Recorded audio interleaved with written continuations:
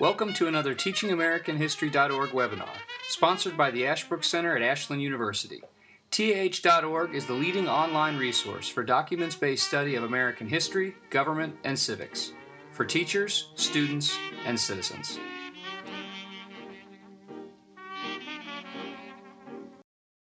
Good. Well, welcome everyone to another TeachingAmericanHistory.org webinar, sponsored by the Ashbrook Center at Ashland University. TAH.org is the leading online resource for document-based study of American history, government, and civics, and for teachers, students, and citizens. I'm Chris Burkett, Associate Professor of Political Science and History and co-chair of the Master of Arts in American History and Government program here at Ashland University. This year's webinar's theme is Presidents and Their Times. So for those of you joining us for the first time, you'll see that the point of this webinar is to pull together some thoughtful scholars to have an interesting conversation about 10 American presidents this year.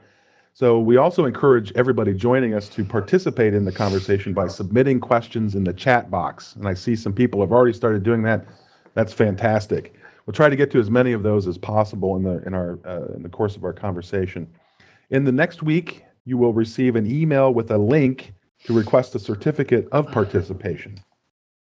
Of course, to help us think about the topics this year, we are drawing speeches, letters, other writings from the Ashbrook Center's extensive document database at TAH.org. You can type in teachingamericanhistory.org or just TAH.org. It takes you to the same place. Today's subject is Lyndon Johnson on the Great Society in Vietnam. And to help us discuss President Johnson, we have with us Will Addo and Kevin Porteous. Will Addo is Associate Professor of History at the University of Dallas. His specialties include United States history with an emphasis on 19th century America, as well as the American political, military, and intellectual history. Will has taught courses in our master's program, including the Progressive Era and the American Way of War, among others. Kevin Porteous is Assistant Professor of Politics at Hillsdale College. His interests are in American political thought, American political institutions. He knows the Federalist Papers inside and out. Probably sleeps with a copy under his pillow. He's especially interested in the statesmanship of Abraham Lincoln and the political thought of American progressivism. And Kevin has also taught in our master's program. I believe you've taught the progressives, if I'm not mistaken. No, I haven't. It's actually sectionalism and Civil War. That's a good correction. Thank you. But anyway, welcome to both of you. Thanks for joining us. I'm just going to throw a big two-part question out there to start with, and you can either address one or both or neither parts of it. Conversation in any way you want. You are both experts on this subject today. So my big sort of large two-part question is, should Johnson's presidency be remembered as a success or a failure?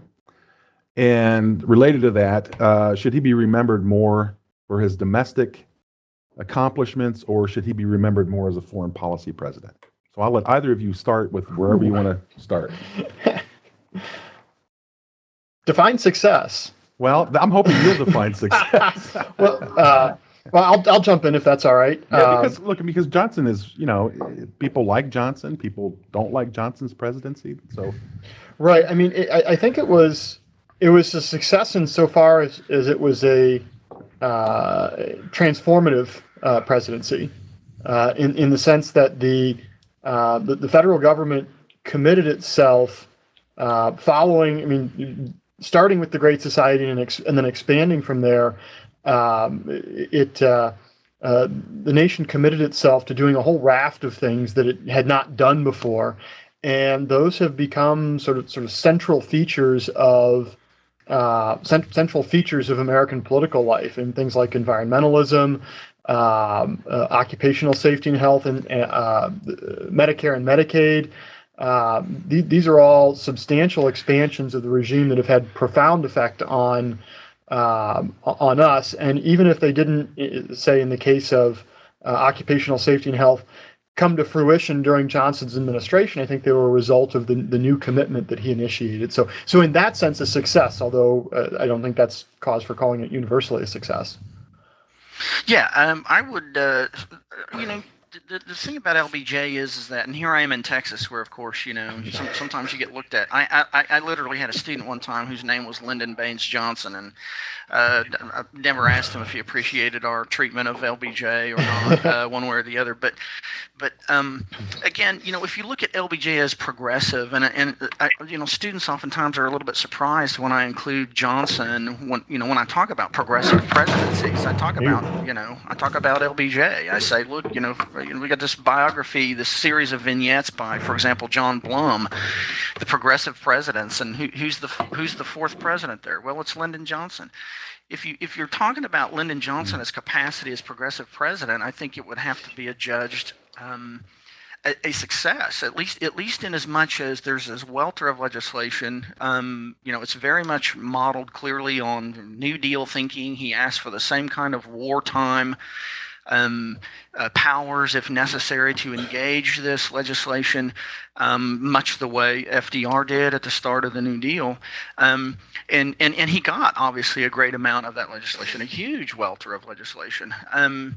Now, on the other hand, and I think, there's probably very little dissent on this side of things. If you're looking at Johnson in the context of foreign policy, specifically, of course, the Vietnam War, I think, unless one is just sort of, for whatever reason, a diehard defender of Lyndon Johnson, and that may be poisoning the well a little bit here, it's hard to judge his performance in Vietnam as anything other than a failure. But of course, these two things are really inextricably bound up with one another, right? I mean, Walter McDougall called foreign policy in Vietnam the analog to the Great Society domestically. Obviously, and certainly I expect we're going to be talking about this, but this whole approach to trying to do both things at the same time is hugely problematic. And in it, I think, is sort of bound up for Johnson elements of success and failure both. Yeah, that's very interesting. Will, can you mentioned that Johnson was the fourth president at the end of a series. So who were the other three? Do you remember? Oh, absolutely. Yeah. The first one, of course, was Theodore Roosevelt, okay. And then Woodrow Wilson, Franklin Roosevelt, okay, and then Lyndon Johnson. Yeah. And this was, that book was written probably, I want to say maybe in the early 70s, and no doubt, but John Blum could probably have added to that list since then. I mean, the language, the claim on progressives is pretty obvious. Bill Clinton, Barack Obama. I mean, look at even and dare I say, in terms of some foreign policy, George Bush the younger. At least in terms of foreign policy, when he's sort of channeling some of Woodrow Wilson's ideas when he's staying in England and giving his speech in the context of the aftermath of 9/11 and the War on Terror. Wow. Okay. What about so you think, Will, you're arguing that Johnson in many ways is squarely in the camp of progressivism, but there are some significant differences, are there not, between the kind of progressivism Johnson represents in the earlier phases, or no? Well, in as much, I would say from a philosophical standpoint, again, the desire, the ambition to engage in reform, on behalf of various kinds of improvement, social improvement, restrictions on, how shall I say, excess wealth, those kinds of things. Johnson may have put it, for example, in different terms than, say, Woodrow Wilson did, but he seemed to share very much in the same determination. I suppose I'd probably even think more of Theodore Roosevelt in this respect. That, there's legitimate wealth and there's ill-gotten wealth, and America, as the richest nation on the face of the planet, has to be able to do better with that excess wealth, and that, in terms of the regulatory state, has to be gotten at, and it can be gotten at.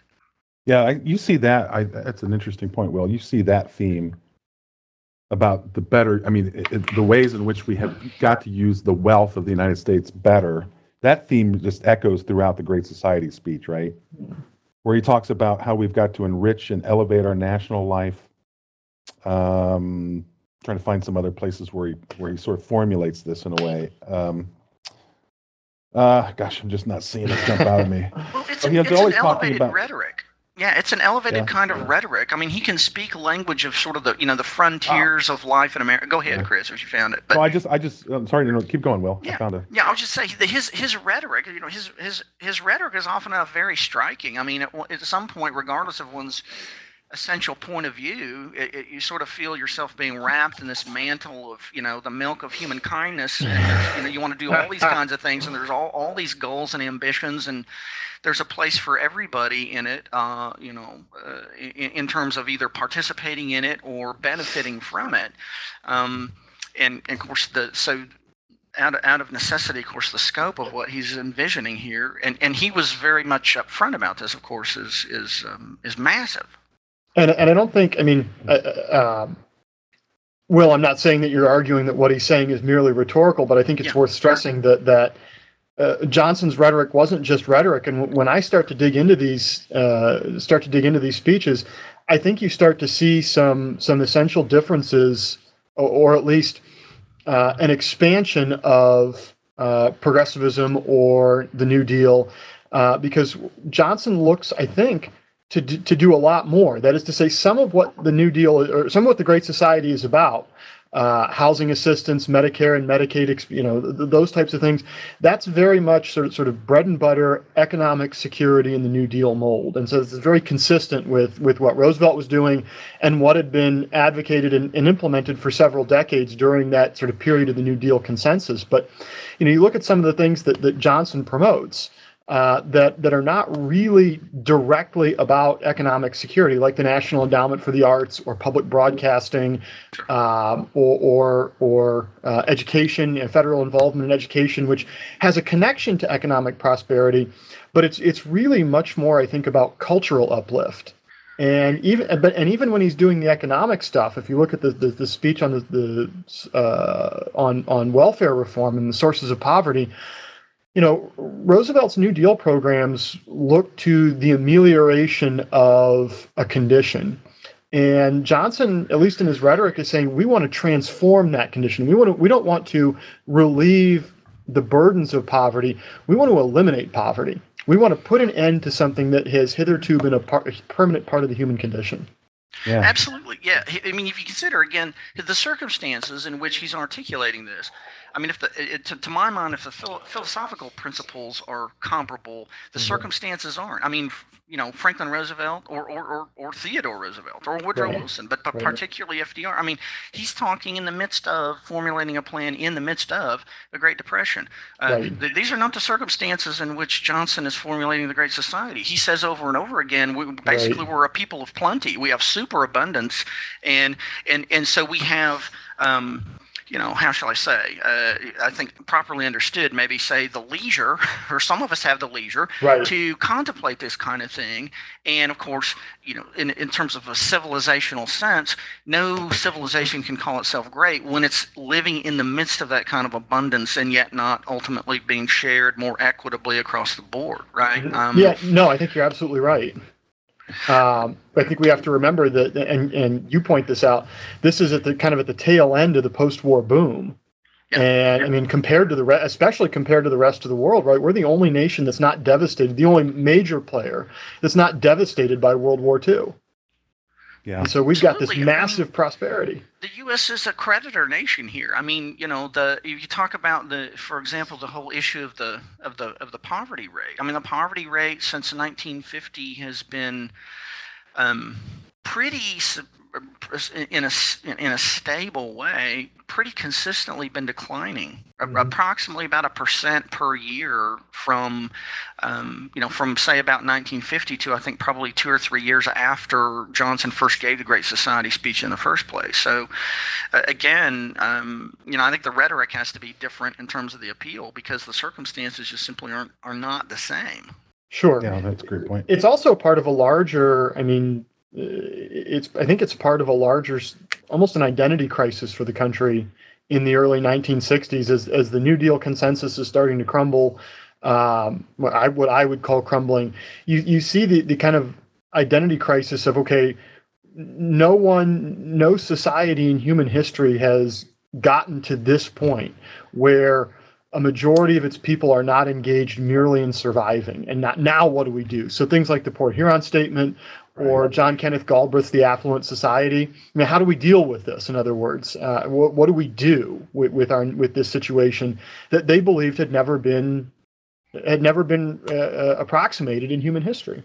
Yeah, absolutely. Yeah. Go ahead, Chris. No, I was just no. You guys keep going. This is great. I was just going to throw in. I'm glad Kevin mentioned the Port Huron Statement, because you have that sense of angst, especially among the younger generation, who look back and they say, gosh, what does all of this mean? And they're dissatisfied with the extent to which they think that that democracy, as they understand it, has been sacrificed to bureaucracy in a sense. Of course, you're in the middle of the Cold War, facing the constant threat of nuclear annihilation. They look around, they see the civil rights struggle, and the violence associated with that really sort of peaking in a way. So there is that widespread sort of social dissatisfaction, or at least questioning of traditional, what Americans have traditionally sort of taken for granted as our strengths. And I just wonder how much of Johnson's, call it rhetoric, is meant to respond to and counter some of that sort of sense of dissatisfaction among Americans. Yeah, I think to a great extent it is, Chris, and sort of as following on the lines of what Kevin said here. Whatever else Johnson and Kennedy may have disagreed on, they both had read things like, The Other America. They both were aware of the arguments out there about how do you have a nation that is as affluent as the U.S. is, and yet has this, the situation obtaining at the same time, sort of we can do better than that. And Johnson, and this is not in any way, shape, or form a criticism. It's just simply he understands, of course, in the relative immediate aftermath, this power of, invoking the memory of this slain president and what he intended and what he wanted, and that we have a kind of momentum that we haven't had, say, throughout the 50s, really, to do this kind of thing. And now here's this golden opportunity, essentially, to I'm retaining the same leadership. I mean, we're going to capitalize on what Kennedy intended here. Although I would also include with Johnson, in a way that I think obviously wasn't pronounced as much with Kennedy, a serious inclusion of doing something substantial about racial inequality in the United States at the same time, in a way that Kennedy really didn't. Yeah, there's actually a question about that from Billy Gallagher. Wants to know, wasn't LBJ far more progressive in terms of civil rights than others? He mentions the story about when his maid had to stop to use the bathroom on the side of the road because they couldn't use the segregated facilities. So I guess maybe a more specific question here, how committed was Johnson to civil rights reform? Sure. Anybody have any thoughts on this? Yeah. Yeah, I'll take a quick stab here, and then let Kevin weigh in here. I would agree, first and foremost, that in terms of his progressivism and his progressive focus on the necessity of improving the plight of African Americans, race relations, all those kinds of things, that I think Johnson was absolutely sincere in that effort. I think he was committed to it. He himself had grown up, of course, frankly, in pretty impoverished circumstances, in the hill country of Texas, as he, never tired of pointing out. But of course, it was true. And so as far as his sensibility, I think, to those kinds of things, and the extent to which, obviously, as far as, the fruition of this effort here in the Civil Rights Act, his being attuned to Martin Luther King Jr., for example, placed him, to my mind, far out in front of, say, a Kennedy, who had to be, I think, to a certain extent, cajoled by his own brother, the Attorney General, really, to get him to move much, for example, on the James Meredith issue in Mississippi. So, in terms of integration. So, again, I think Johnson was sincere. I think he acted forthrightly in that matter, and I think he was well out in front of his predecessor in that respect. And he did reach out to the black community, black leadership from time to time, did he not? He did. Yeah, more than most people probably realize. And that to me really does set him apart from Franklin Roosevelt, for example, who was either didn't take this as seriously as Johnson, or who was distracted by other problems and didn't have the time to deal with it. But right, he had a cognizance of it too. I think in terms of being in his own home state, the difference between a yellow dog Democrat and a progressive Democrat, and the fact that he had to, that was a certain liability, to put it somewhat mildly, with among Democrats, white Democrats in Texas. And I think the fact that he was willing to engage in that fight, so to speak, I think speaks pretty substantially to his sincerity in that fight. The one thing I would point out, and this isn't directly related, is I do appreciate the irony of referring to Johnson's views, which we would consider more enlightened, I think, than the mainstream of his party, and certainly the southern wing of his party. I find it interesting that we refer to those views as progressive, thinking about the progressives themselves. And I see what you're going to do. Yeah, and you think about the way somebody like Woodrow Wilson thought about race, and the way the Beveridges and the Tafts and the Orville Platts and the Orville Platt standing up in the Senate and saying that the Declaration of Independence only applies to civilized people, and that was the progressive view and the justification for turning the Philippines into an imperial colony. And so now we refer to what we think of as enlightened views of race as progressive, when that at the time the quote unquote conservatives, the Republicans, were the people who held those views. Yeah, that's very interesting. Yeah, sure. I mean, I'm imagining most of the folks who've tuned in here today are aware. What was it? Maybe no more than a month or two ago, and I don't know how that continues right now, but at Princeton, Wilson's home base of Princeton, past president and so on and so forth, he's been, substantially protested at Princeton, right, for essentially not just simply not adhering to or hewing to any kind of a line, an enlightened position on race relations, but for positively being racist himself. So he would have been contrasted with TR in that respect. So can I just so I want to be clear in my own mind on this, if you don't mind. So let me do it this way. Wilson, as you both know, for example, took his bearings a lot from his sort of sense of where history had brought us from or to, and where history was taking us. So a lot of things for Wilson was timing of things, right? So, for example, one of his arguments, I suppose, would have been for resegregating Washington, D.C., was that it was just not the right historical time for Black Americans to hold civil office.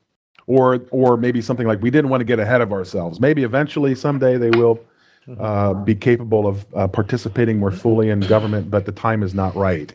That's my take on kind of how Wilson would come from. So are you suggesting that either Johnson rejected that sense of things, or perhaps he accepted them and said, but now the time is right for us to push for civil rights? Or do you think Johnson was simply in a position where he could no longer ignore these kinds of demands? I guess I'm really questioning the extent to which Johnson embraced civil rights reforms as a matter of justice.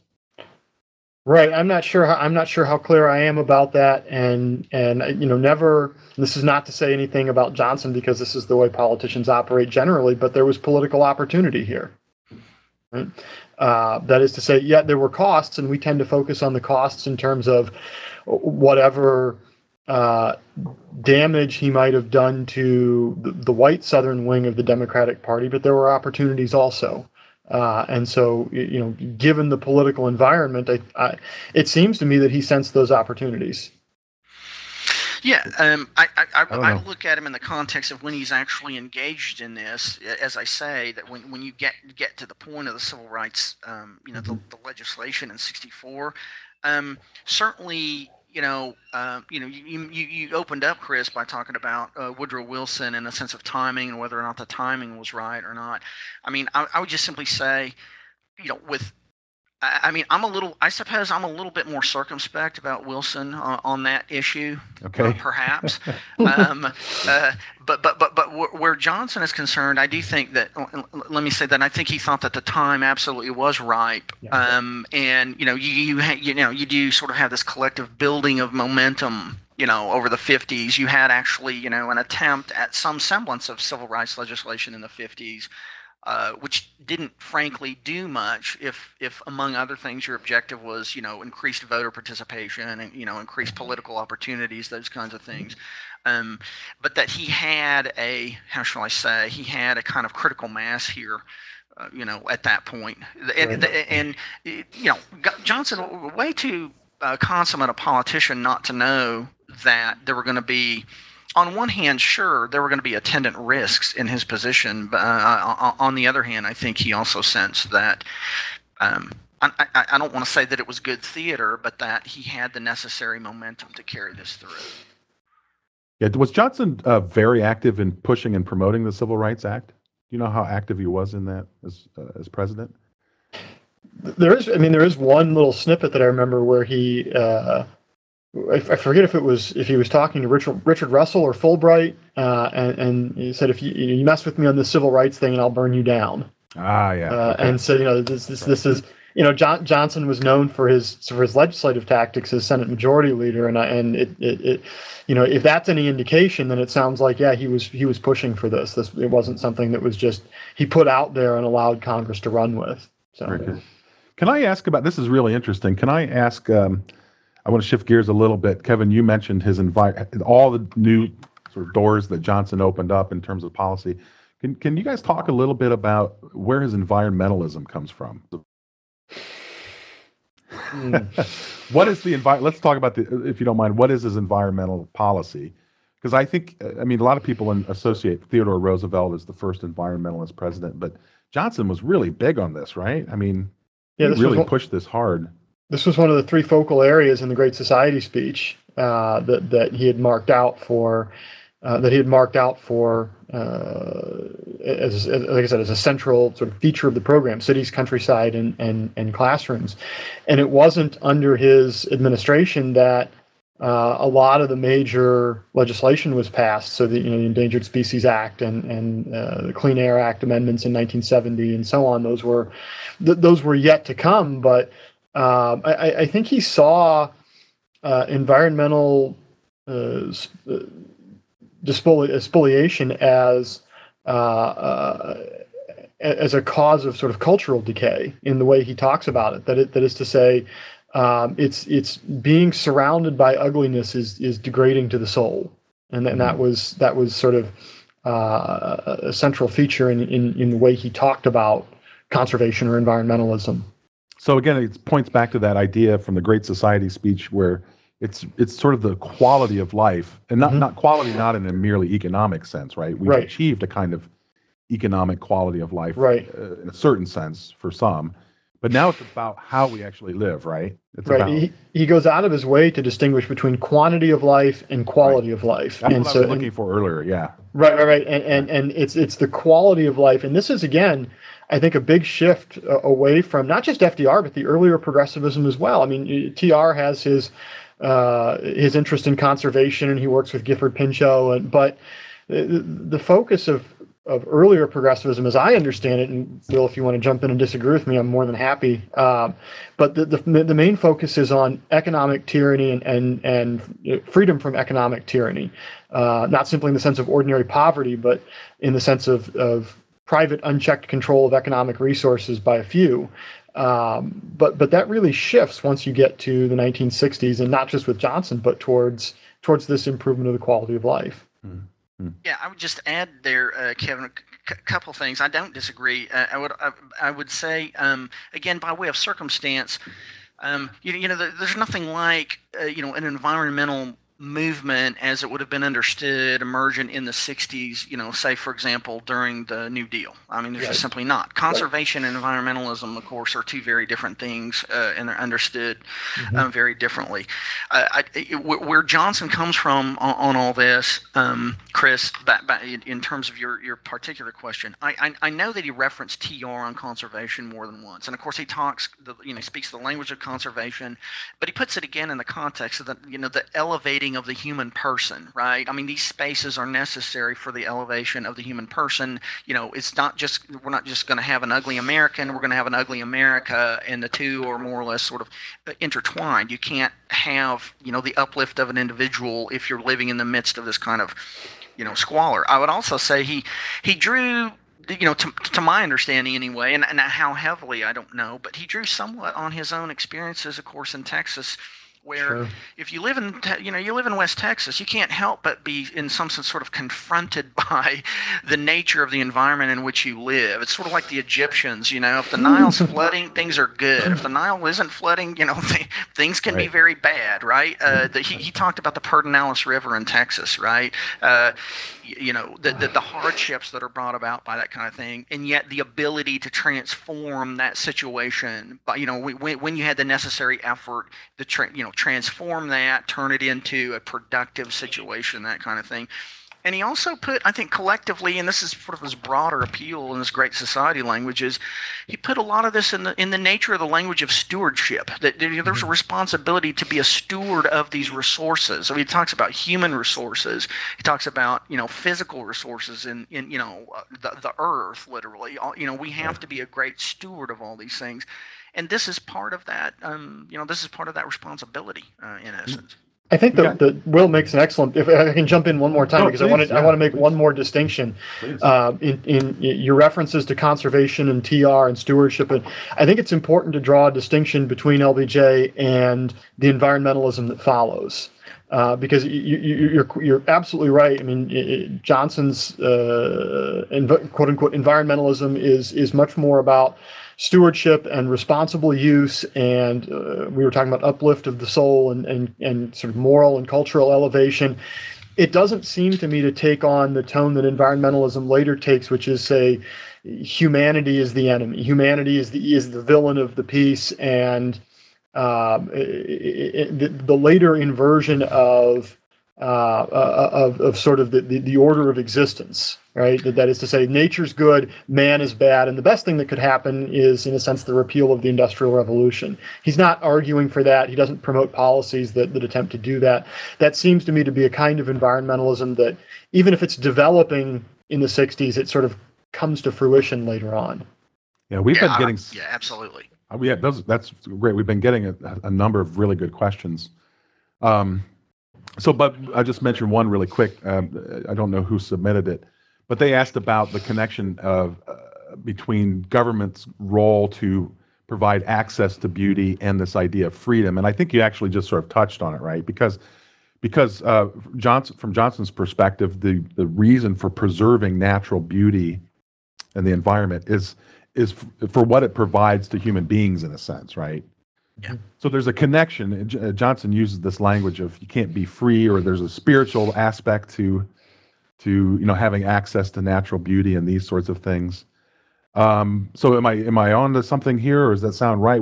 I guess the question that they're asking is, what's the connection between freedom and access to natural beauty for Johnson? That's a hard one, I know. But he does use that language, right? I mean, he sort of ties it all in there somehow in order for us to rise to the great society and fulfill our greater understanding of what it means to be free, to be complete, maybe fulfilled spiritually as a human being.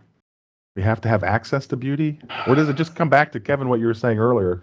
Ugly environments make ugly souls.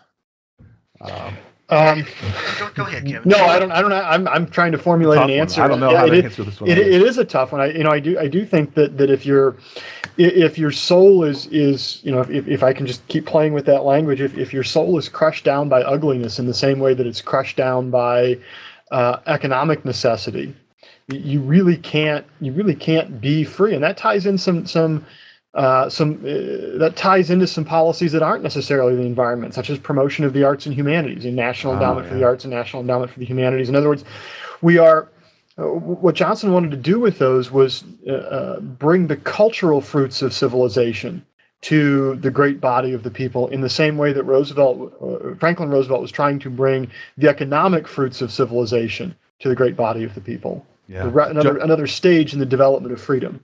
Yeah, Justin just mentioned that this seems to tie into the larger idea of pursuit of happiness, as Johnson mentions, right, in the Great Society speech, right? Where the purpose of government is to pursue the happiness of the people. So good. A couple of other questions that have been submitted. You mentioned Medicare and Medicaid. Somebody wanted to know how much resistance. Justin wanted to know how much resistance did Johnson meet in Congress regarding Medicare and Medicaid? And if you don't mind saying something about that, and then also maybe segue from that into a larger, Johnson's use of executive power. How do we think of Johnson's effect on the office of the presidency, and what was his relationship really like with Congress? Anybody?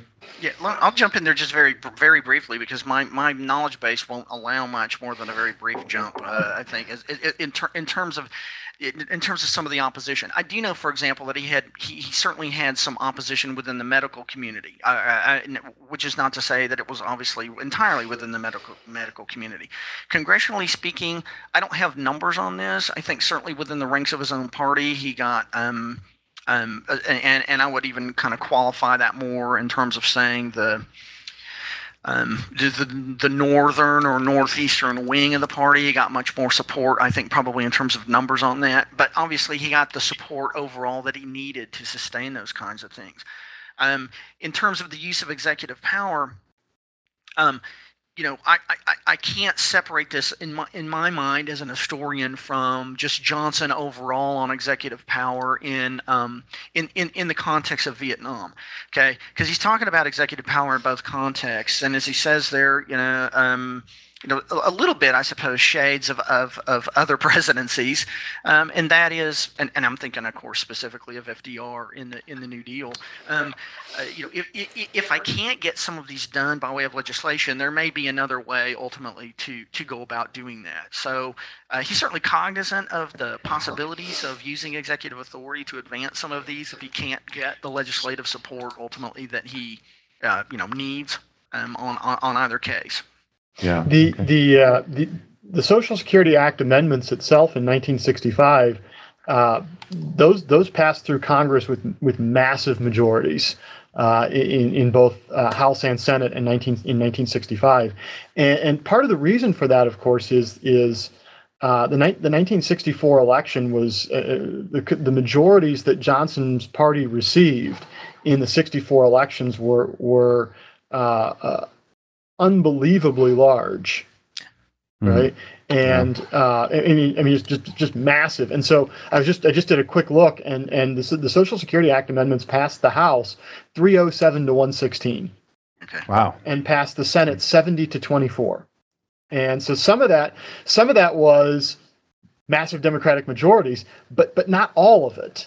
And so there was some, I think there was some cross-party support. That's one of the things that, if you start looking at the development of these entitlement programs, many of the major ones, for all of the debate that took place on them, passed with huge support.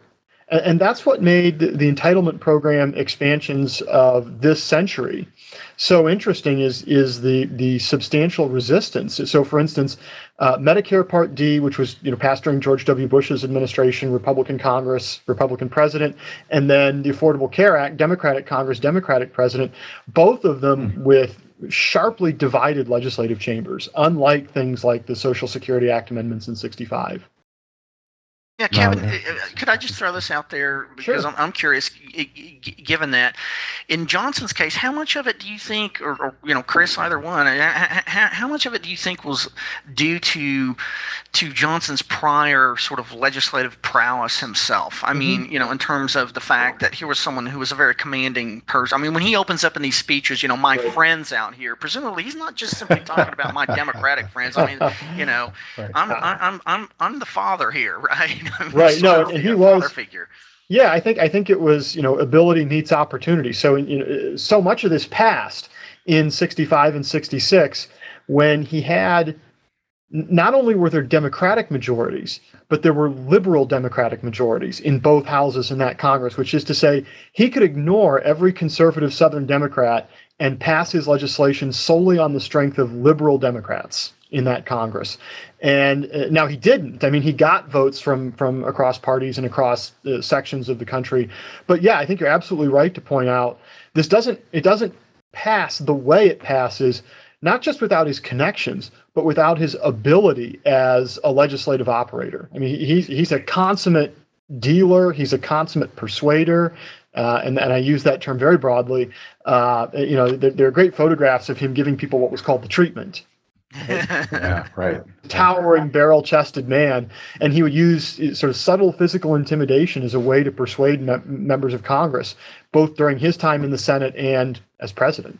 And he was exceedingly well informed. I mean, this is one of the things. Again, I don't know if you guys have experienced it, or our listeners here, maybe in their own classrooms, to the extent that anybody has ideas or presuppositions about Johnson, that he was somehow kind of this sort of frontier nabob, this Westerner who doesn't really know anything. When he opens up with one of these before the editorial cartoonist about he's got a few notes here, that's code for Johnson, right? I mean, he never had a few notes on anything. I mean, people talked about the Johnson treatment in terms of not just an invasion of your personal space, but these welter of notes that came out of his vest pocket that he was actually, without respect to the advisability or not of any decisions that he made, he certainly worked to inform himself on things massively. Yeah, that's very useful. We have, if you don't mind, maybe one or two more questions on sort of Johnson's domestic role, and then there are a lot of questions about Vietnam, of course, as well, right, and Johnson's foreign policy. So, gosh, where to start? How about this one? This is a loaded question from Matt. Did LBJ reflect the ideologies of our founders? If so, how? If not, why? That's a fun one. Yeah, is that a trap, or is that low-hanging fruit? I don't know. That's an interesting one, because he uses the language of liberty and the pursuit of happiness and equality, of course. But one of the things that characterizes, and this is Johnson, sort of learning at the feet of the masters, the other progressive presidents that Will talked about, especially Franklin Roosevelt, which was co-optation of language. Right. So when a progressive or a post-progressive liberal is talking about freedom or liberty, they're really not talking about the same thing that James Madison's talking about. And I think that's fairly easy to demonstrate, because for the founders, liberty and freedom were terms that were part of the law of nature. That is to say, they were bounded by this absolute moral principle, and the way they understood the natural law, that is to say, that much of the law of God that one can understand through unassisted reason. That is to say, so liberty was fixed. Liberty was not what the progressives talk about. When the progressives talk about it, they talk much more about something like, paraphrasing Dewey, liberation from external constraint. Mm-hmm. And the founders never view it that way. Freedom or liberty is, think about Franklin and some of his work, this great essay, Information on Those Who Would Remove to America. His understanding of liberty is, we are going to allow you to deal with external constraint, that is necessity, in any way that you think is good for you, consistent with natural law, right? Whereas for earlier progressives, but also for later post-progressive liberals, it becomes about emancipation from that necessity. Right, and hence a greater role, a positive role for government, right? Right. Yeah. Yeah. So it's government actually that liberates in that right. sense. Yeah, and that makes a lot of sense in the progressive era, because you've democratized political power. Right. Right. And so the government is now the instrument of the people. It's not the instrument of, say, during the founding, that the issue was the government that was ruling them was being controlled by a hereditary aristocratic clique. So the solution for someone, again, like Dewey, was democratize political power. Right. Now that it's ours, we can use it in all kinds of ways. Right. Right. Okay. Yeah, I would add there to Chris, to what Kevin had to say. And I'm not as familiar with it in terms of LBJ's rhetoric, specifically as political rhetoric or as political economy, if you will, as say a Woodrow Wilson or even a TR. But the acceptance of an administrative state, the acceptance of the necessity of these kinds of regulatory bodies in the interest of, as you say, positive government to achieve these ends. Clearly, government has. In terms of its function, when he cites, for example, as he does, the general welfare clause in support of ultimately what it is he's doing, I think it puts him pretty clearly in the camp, if you will, of a sort of Woodrow Wilson, elastic, organic, Darwinian, evolutionary understanding of the nature of government, and so circumstances again determine action. It's not. You can't root this again fundamentally in some sort of abstract principle, so that you're what TR would have called a stand patter. The circumstances of our day demand something, different. We have to do something different than what we've done. Now, we're not experiencing 20% unemployment. The point again, in part, I think for LBJ is. Yeah, they're different circumstances. The different circumstances are that we are a people of plenty, and then we have to, fundamentally use again the powers of government to address those who have not borne an equal share in this. So, as far as the founders' question, it's again easy enough. I mean, anybody. And I don't mean this to be cynical or abusive of Johnson in this instance, but anybody can wrap themselves in the mantle of people, there are people doing without, and that's not being truly free, human, and we have to do some kinds of things ultimately about that. But what do we have to do? Or, what ultimately, can you positively sort of ennoble these people by virtue of legislation, governmental programs, those kinds of things? Or, is there much more kind of a laissez-faire understanding that's sort of requisite to that? So I put it much more in a, obviously in that sense, in a kind of Wilsonian, how shall I say, Frank Goodnow administrative necessity camp. You might say. No, and that brings up, if you don't mind, I know Please, that Chris, you want to move on to talk about Vietnam, and I do too. But what Will was saying really brought up what I think is an interesting contradiction or difficulty in Johnson's program, which is to say he's very much concerned with these emergent new left quality of life and cultural liberation, and the concern that modern life is crushing individuality. And so there's that theme in his thought. But if you look at a lot of these speeches where he talks about program, the solution is massive government programs administered by experts in centralized bureaucracies. Mm-hmm. Right. That is to say, what the new left is criticizing as part and parcel of what's causing this oppression. Right. And so it's does that make sense? In other words, he's kind of got his feet in both worlds. Right. That is to say that the progressive New Deal administrative world, but then trying to use those mechanisms to address these emergent concerns that are very different and in a way hostile to the delivery method that he wants to use to solve the problems. I wonder if his attempt to reconcile those two things would have been what he called his creative federalism, right? But we know that was a failure, right? Right. I think. I mean, it's just another. I mean, at first he seems like he's calling for this. He wants to reach down from the upper echelons of national government into state and local communities, especially local communities, and set up these advisory boards. But those fail. Yeah, the community action councils, yes, which are hated. My grandfather was a community action council president in the 1960s, and they were roundly hated by local governments because they were bypassing them. It wasn't federalism. It was, we're going to have branch offices of the federal government. No, when you get somebody that really tries to do something with federalism, you'll know it because the Washington establishment will turn on him incredibly fast, and that person is Richard Nixon. Yeah, that's very interesting. Yeah, but by the way, Kevin, you're right. It's not federalism; it's creative federalism. Right. Yeah, right. So okay, good.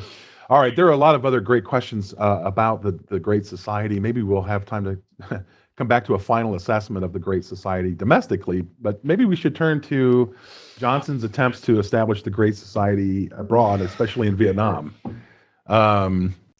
which I think there's evidence for, right? Obviously, Will, you've taught this. Kevin, I'm sure you teach this as well and thought about it.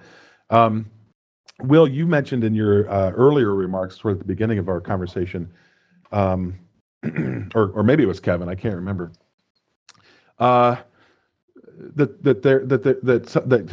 Johnson tried to sort of have it both ways in Vietnam, and in many ways that led to some of the failures that we're very familiar with in Vietnam. So what did you mean? I'm not sure who said that, but what did you mean by that? Yeah, I'll own that one. Yeah, here, that was Chris. you. Yeah. Okay. It's in some sense, I suppose, we're thinking along the lines of the guns and butter idea, right? I need guns and butter. That's a circumstance that was forced upon me. I mean, whatever else one may say about Johnson in Vietnam, I mean, he inherited the situation in Vietnam. Mm-hmm. He didn't make the situation in Vietnam. I don't want to get off track here, but I'll just simply say, a month prior, not even a month prior to Kennedy's assassination, of course, No Dien Diem in South Vietnam was assassinated. Now, you used to look at a lot of the scholarship on Diem historically has been pretty negative, but I will say there's a lot more coming out lately that looks at Diem in a different way. And I will say that one of the very few people within Kennedy's administration who was positive on Diem was Johnson. Johnson had gone there. He'd gone to Southeast Asia. He pronounced, admittedly with considerable, I think, hyperbole here, but he had pronounced Diem to be the Churchill of Asia. Okay, well, he may not have been the Churchill of Asia, but he had brought some order out of a very difficult situation there. So here's Johnson as president, and he inherits a mess. He's 16,000 military advisors. Clearly, there's military action that Americans are engaged in, even if it is covert. So no question about his inheriting those kinds of things. On the other hand, he's focused on his domestic agenda. He doesn't, some of his off-the-cuff comments privately about Vietnam yield an impression here that, he didn't really give a flip much about Vietnam at the end of the day, except to the extent that it'll be left to the Vietnamese to figure out for themselves. So again, his quotes on that, with respect to that, none too favorable, but it's something that he can't ignore, and he knows this. And so, and I think anyway, a really good book on this. It's probably 15 or 20 years old now, but it's called Dereliction of Duty by a guy named H.R. McMaster. He's an historian at North Carolina. And what he really does detail this idea that Johnson, through his own suspicion, his cynicism, his insecurities, he hamstrings the ability of anybody to do anything largely positively where Vietnam is concerned.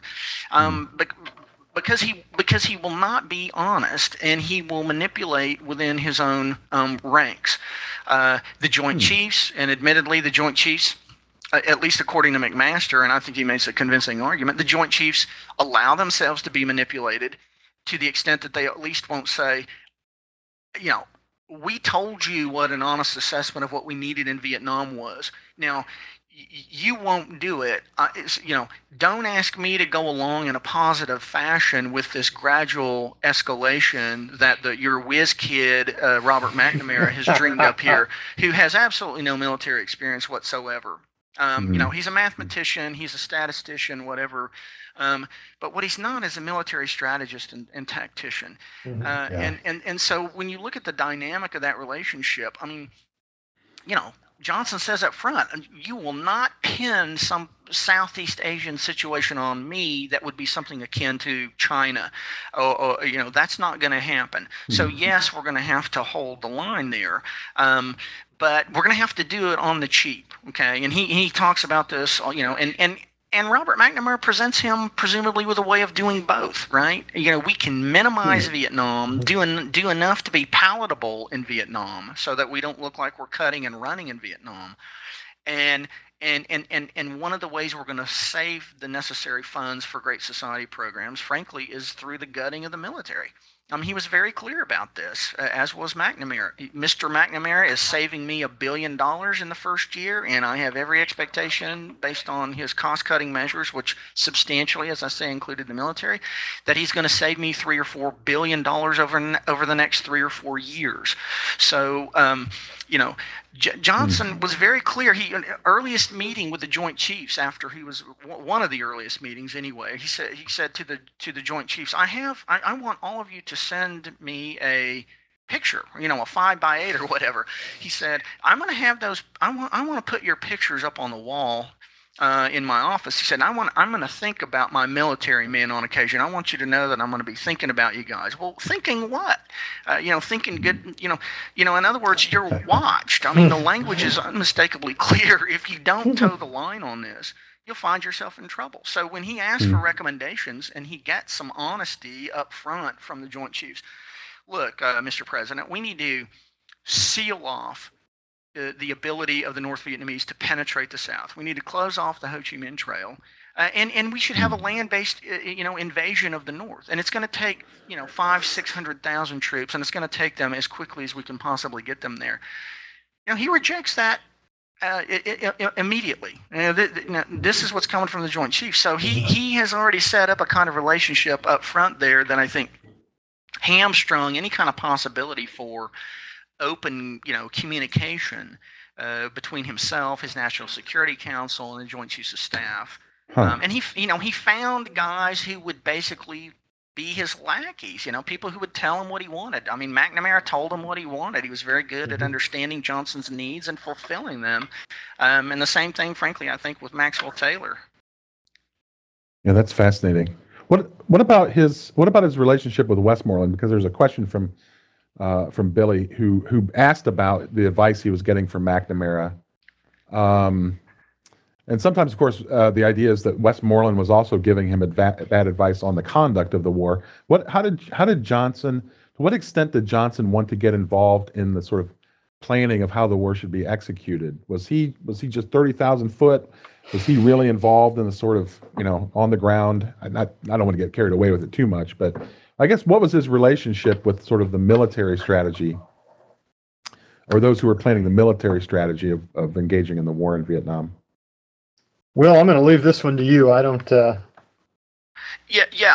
Well, I'll say I'll put it this way. I think first of all, just the simple answer is he was massively engaged in much of the minutia of military planning. He had a downstairs, whatever office, I don't know, some subterranean room there in the White House, but he had a massive mock-up, right, a topographical map of Vietnam. It was said that he pored over that at all hours, obviously losing lots of sleep, and I'm sure that he was, and that he was. This was a complaint oft repeated from members of the military leadership that there's such oversight here as to be ultimately straitjacketed in the prosecution of this war. I'll give you but one example. It's really unheard of. It's actually, I think, astounding when you think about it. U.S. naval and Air Force pilots had a saying about their bombing raids in the north, or even some of their airstrikes in the south, and that was, they had a kind of a cliche. U.S. air raids, good at 10, 2, and 4. Well, there was a commercial, for Dr. Pepper in the 60s. Dr. Pepper, it's good at 10, 2, and 4. In other words, they're fundamentally predictable. You know when they're coming, where they're coming. There's nothing. That was because there was such an earmarked management of exactly what you could bomb. But it happened more than once that, for example, there would be, U.S. aircraft, airborne, seeking to hit a target that they identified. Well, they would have to get permission from Johnson to do that. They didn't get permission. Wow. They didn't get permission from Westmoreland to do that. There are actually cases of them, and I can't remember the precise route, but it had to go from their aircraft. So bear in mind, they're airborne over South Vietnam or North Vietnam. They communicate with some command center in South Vietnam, say at Da Nang, for example. That communication is relayed to Hawaii, which is relayed to Johnson in D.C., and then Johnson gets back with his response as to whether or not that's okay. Now, I'm not saying he didn't ever do that in consultation with anybody else, but the sort of the cumbersome aspect of it, as well as the micromanagement, I think is largely what has come to kind of characterize the way Johnson oversaw the war effort. That he had to be there. He had to be there for a variety of reasons of his own making. I don't want a wider war. He said this over and over again. What keeps me up at night, Mr. McNamara? Well, what keeps me up at night is the nightmare of a bomb being dropped down a Russian smokestack in Hanoi Harbor or something, and then here goes World War III, that kind of stuff. So he often enough anyway was. It's not mythology that there was a lot of micromanagement of. That's fascinating. So you said once again, Will, he didn't want to be there, but he had to be there, right? Or did I misunderstand? No. Yeah. Could you just say more about why he thought he had to be there, but also why he didn't want to be there? Because the fact that he didn't want to be there is actually really interesting. Because I've read various things that suggest that Vietnam was ideologically important in a sense for Johnson. He understood it. I would contrast it, Chris, with a sort of a personal LBJ, if LBJ could have his druthers, he wouldn't have the headache of Vietnam at all. I suppose to a certain extent that might have been true about anybody. He would have liked things to have gone, in the direction of freedom, unification, under some kind of a democratic polity, or at least not under a communist totalitarian one. But at the personal level, he didn't want to be there. But a kind of Cold War imperative meant that there was no getting out of our commitment to Southeast Asia. He spells this out in his speech on Vietnam, when he says, look, we've been there since the 50s. We've spent $2 billion in Vietnam. How do you get out of that and do it delicately? And how do you do it also in the face of, the domestic agenda that you have going? It's very hard in terms of what I like to refer to as, again, a sort of Cold War imperative. And remember, Republicans he's got to get elected in his own right in 1964. He doesn't know, so far as I'm aware, that he's going to win this crushing, biggest electoral victory since Franklin Roosevelt was elected in the 1930s. He doesn't know that for a fact. I don't know. Maybe he had a suspicion of it when he found out that Barry Goldwater was going to be the Republican nominee. I don't know. But I will say this much. Republicans are pounding him in 1964 on the idea of being soft on communism, right? Soft on communism, soft on communism, right? And even in the Tonkin Gulf incident, right?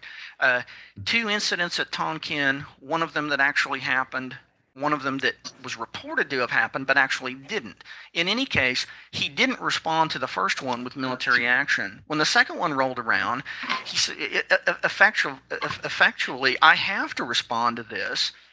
Because if I don't, they're going to get some remember, this is prior to the election in 1964. They're going to get some traction out of this soft on communism thing. I can't have American destroyers being attacked by torpedo boats and sit idly by and do nothing. One attack may be one thing, but 2 attacks is another. And, I just can't do nothing fundamentally about that. Yeah. So, he's compelled in that sense to do something. I think that you have to look at the larger. What's going on in Vietnam isn't just about Vietnam at that point, which is to say, there's a whole raft of unstable governments in Southeast Asia, and so there are larger concerns about. Well, look, if South Vietnam falls, right, Laos is under siege, Cambodia's got its problems. Thailand's government was tottering, and its connection to the West was tottering. In Indonesia, make sure I get my timeline right, but Suharto is flirting with the communists, and so is he going to fall into the communist orbit? And what about the Philippines? The Filipino government is not particularly strong at this point, and so I think part of what's one way you can think about this also is we have to not just draw the line, but we have to show these other governments that. The United States will fight communist insurgency. That's a great point, because it seems like Johnson recognizes that there's that sort of saving face. The United States has always got to persuade these other countries that are on the verge of turning toward communism that the United States is the more viable of the 2 options, right? There's something good and strong and stable about the United States. So does he fall into that face-saving trap? John Lewis Gaddis talks about this in his Strategies of Containment book, how one of the big mentalities that sort of just takes over during the Cold War is, on the part of both the United States and the Soviet Union, is this importance of face-saving. So is that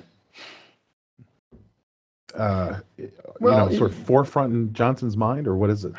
You say that like it's a bad thing, right? No, say face saving. I don't know if it's a bad thing. But you should. It really is important to do that, right? I mean, it's if you're going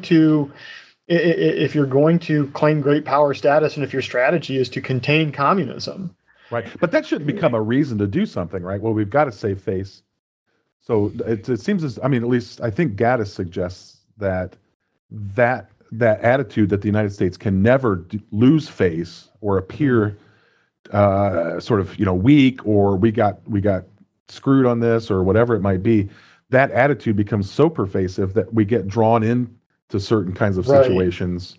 That on the other hand, go ahead. It's please. It's not simply about. It's not. I don't think it's a vanity thing, because what are the consequences of losing face over Vietnam? Right. Yeah, that's a good point. In other words, there are practical. Steve Hayward talks about this in his first book on the Age of Reagan, the first half of this. I mean, what are the larger implications? Right. So good. That's a great point. Yeah, I know it's important. That's right.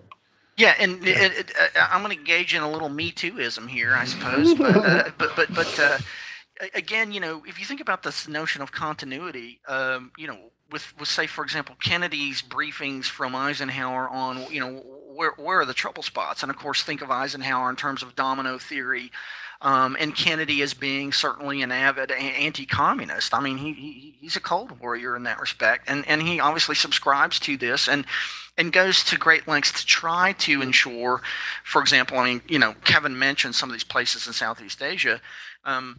Kennedy worked very hard to obtain an agreement in Laos that supposedly neutralized Laos. I don't think it did neutralize Laos, but in any case, it was supposedly it had. And of course, there are other examples in Southeast Asia, again, as Kevin mentioned, where this kind of thing is going on. And you have success stories and you have failures. The Philippines end up, of course, being a success story. Right, Malaysia ends up being a success story. Here are cases. Malaysia is a good example. British Malaysia, where look, you make the effort, put in the effort, and in fact, this is doable. It didn't start World War III, and it can be done.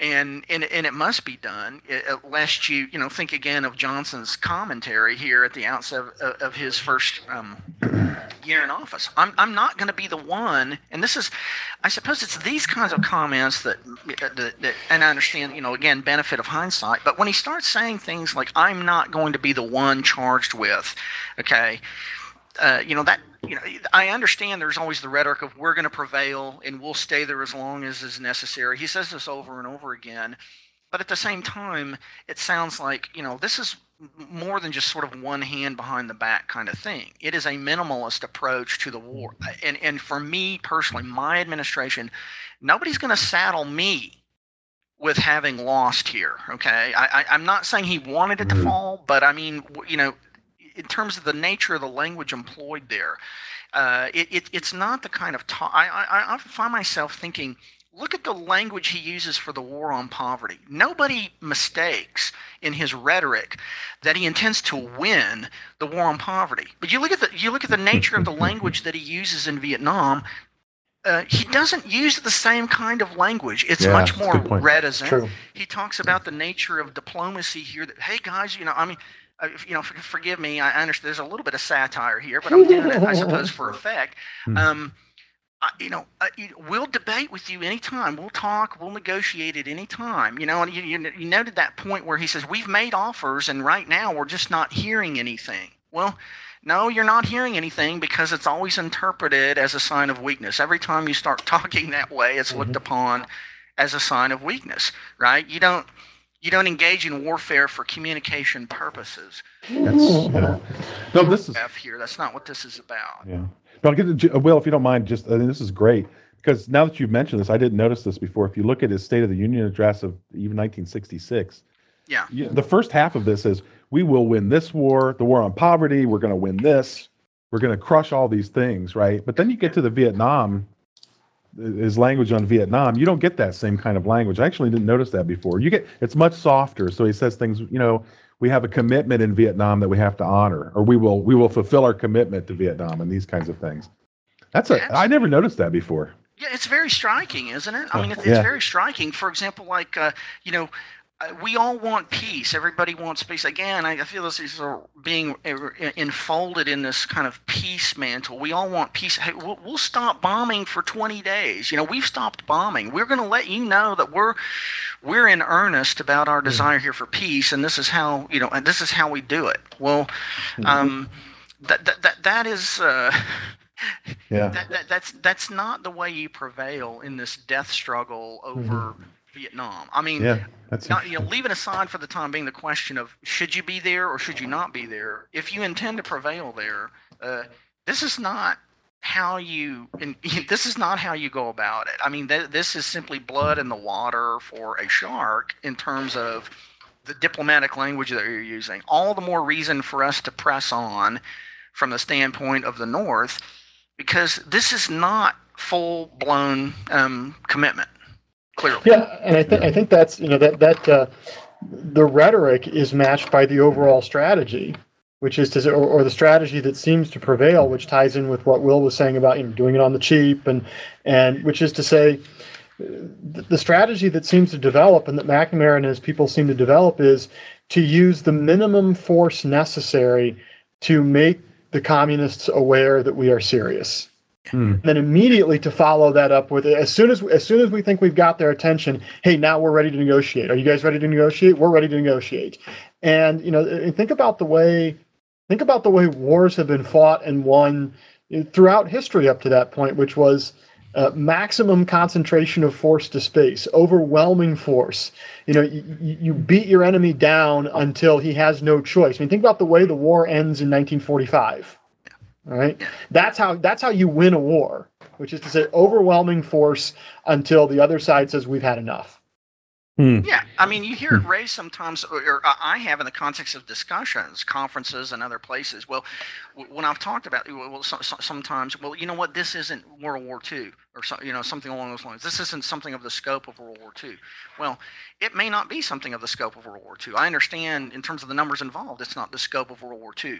But if you're out there getting shot at, it's your World War II, or it's whatever war. Okay, it's war, and you're putting your life at peril. And what do you want? Well, of course you want maximum force, because at the end of the day that gives you the best chance of surviving, right? And to sort of do this, through fits and starts, gradual escalation. It's not as though there were no warning signs about that, and it's really, again, very striking.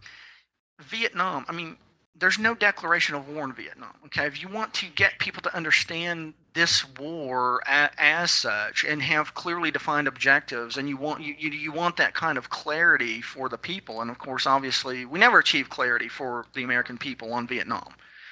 By and large, there's never clarity. I mean, I think even of Clark Clifford coming in once McNamara is,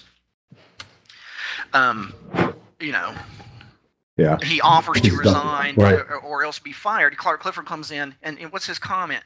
I asked the most fundamental questions, the most basic kinds of questions, in every quarter that you would expect people to have some kinds of answers, and nobody had any answers about any of this, right?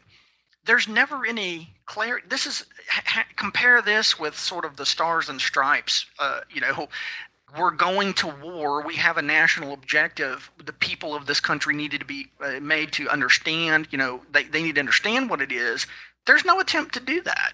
Fundamentally, it's sort of war, kind of backdoor to war, as sometimes referred. But it also, I think that reflects a larger cultural shift, and this is one of the critical differences. This is something I've sort of struggled with over the past couple of years in terms of the political thought, which is what on earth happened to progressive liberalism between 1945 and 1965. And what I mean by that was, with the old progressivism, you could fight and win major wars. We fought two of them, two major wars with progressivism.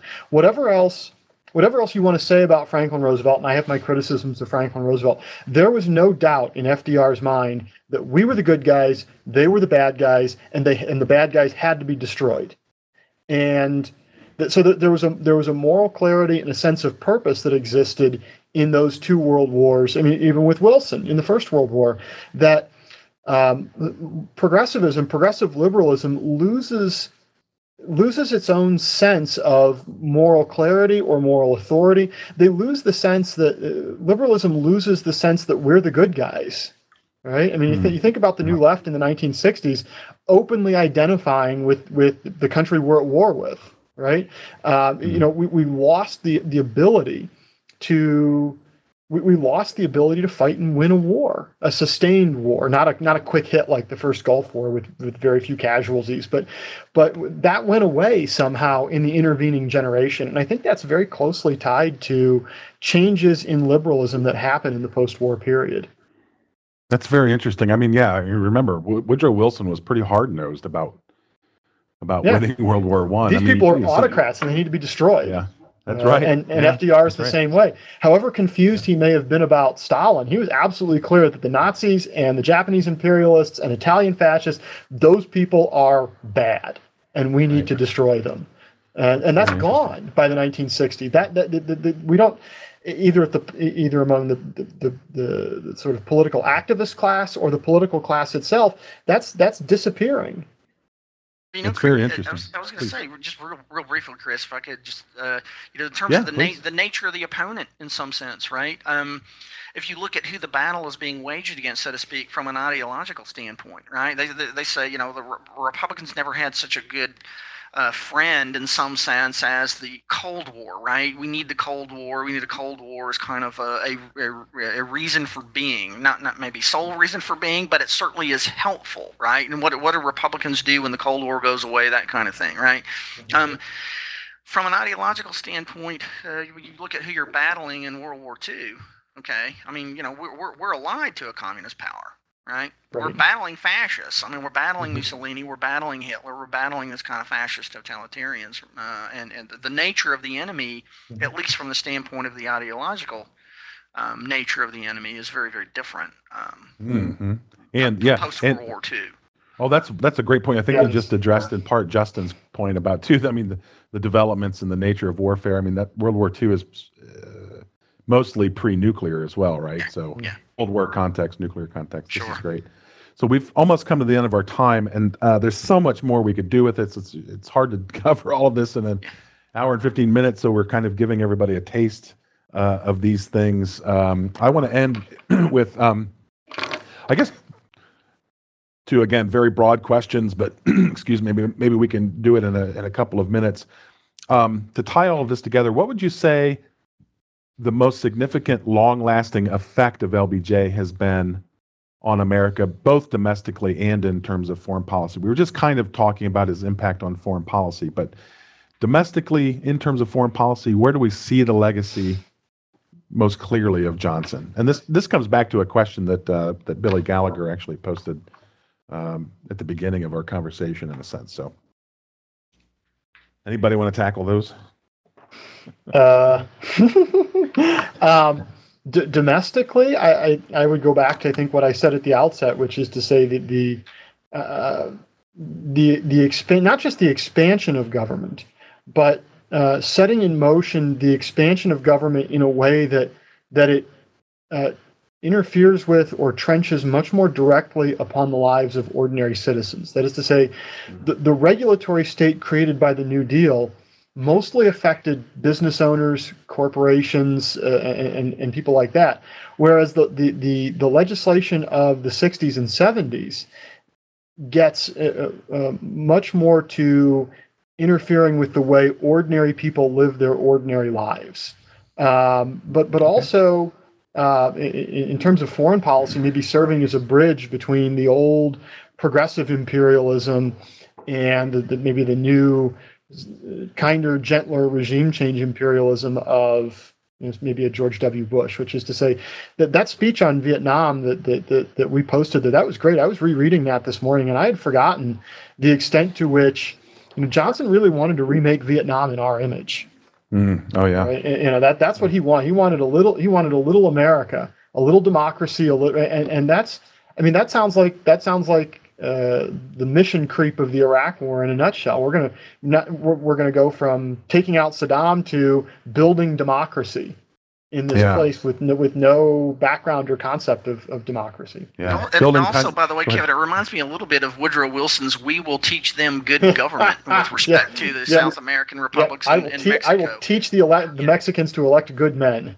Yeah, exactly. Right. I mean, we're not afraid, right, to intervene in that respect. I would second what Kevin said with respect to the domestic issue. I also see Johnson as kind of part and parcel, and I'm well aware of the differences, I think, between Lyndon Johnson and Richard Nixon. But I will say, in terms of the sort of the denouement of the presidency, sort of this idea of the imperial presidency and a supremacy of Congress, which is forthcoming, I see what Johnson did in terms of his administration, and that in conjunction with Nixon and Watergate, and this massive increase in cynicism and suspicion over government, and a very different approach, I think, at the popular level to how Americans understand, their own government. On the foreign policy side of it,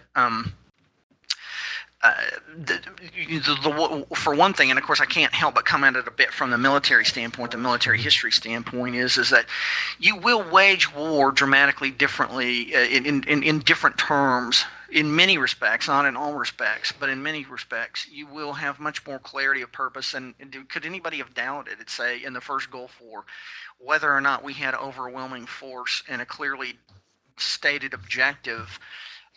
In the case of Saddam Hussein in that war, again, leaving aside for the moment the issue of, you go into Iraq, you don't go into Iraq. Leaving that aside, there's no question about the clarity of the objective and the use of overwhelming force to achieve it. Not to repeat that experience again.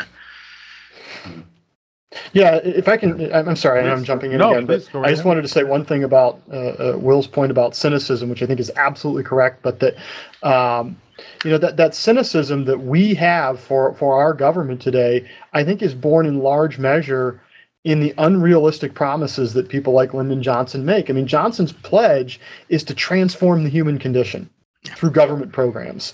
And when it turns out that doesn't work, people then start to get cynical about government. And we keep making, our politicians keep making those promises, those kinds of promises that LBJ made.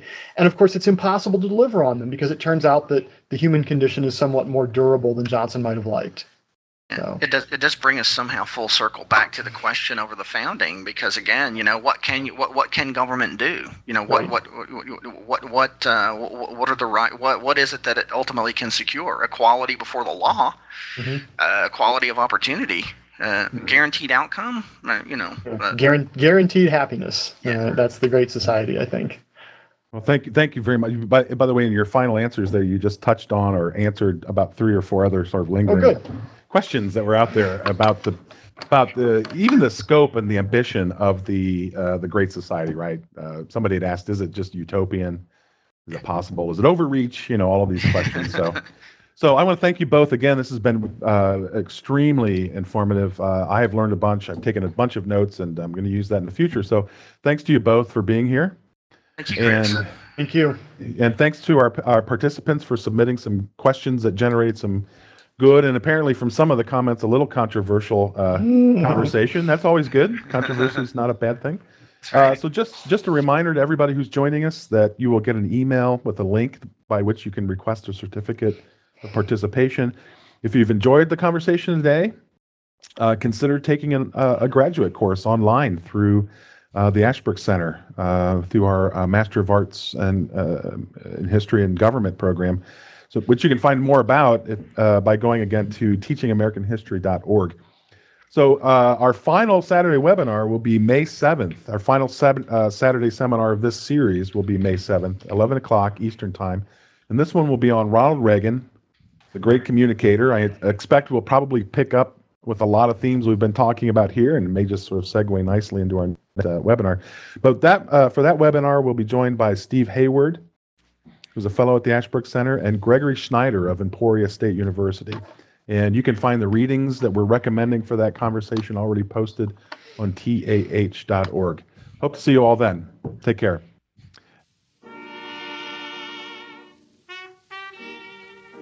Thank you for attending another TAH.org webinar. You can find out information about all of our upcoming and archived webinar programs at TAH.org/webinars.